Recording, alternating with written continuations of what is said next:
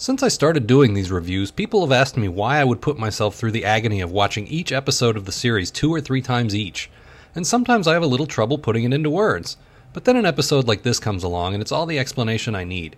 See, this is the episode where the famous scientist Dr. Fujiyama, their words, not mine, decides to create a robot ninja to help mankind.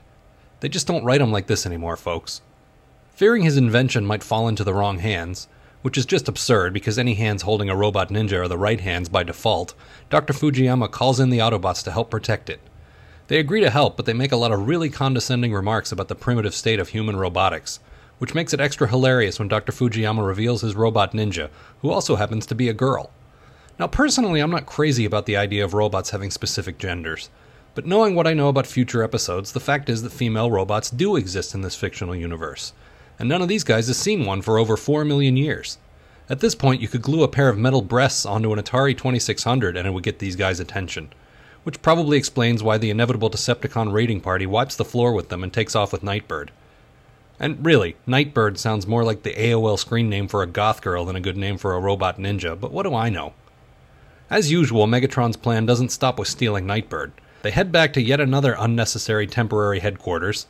Seriously, I bought you guys a perfectly good undersea base for Christmas that you never even use anymore, and make some modifications to Dr. Fujiyama's creation.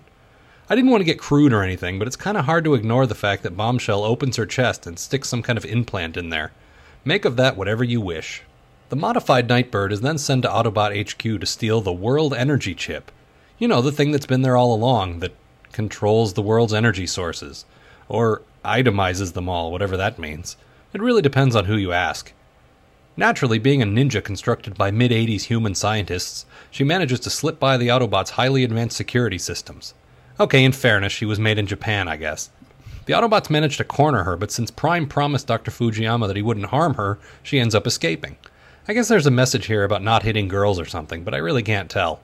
Megatron, meanwhile, fondles his fusion cannon as he watches his new girlfriend kick the crap out of his enemies. And here's the very best part. Starscream is really jealous. And it can't just be because there's a new robot working for the Decepticons, because we've gotten a number of new guys prior to this without the creepy jealousy vibe. No, it's pretty clear that he's upset because she's a girl, which raises all sorts of fascinating issues. She's not so hot. She's hot enough to replace you whenever I choose.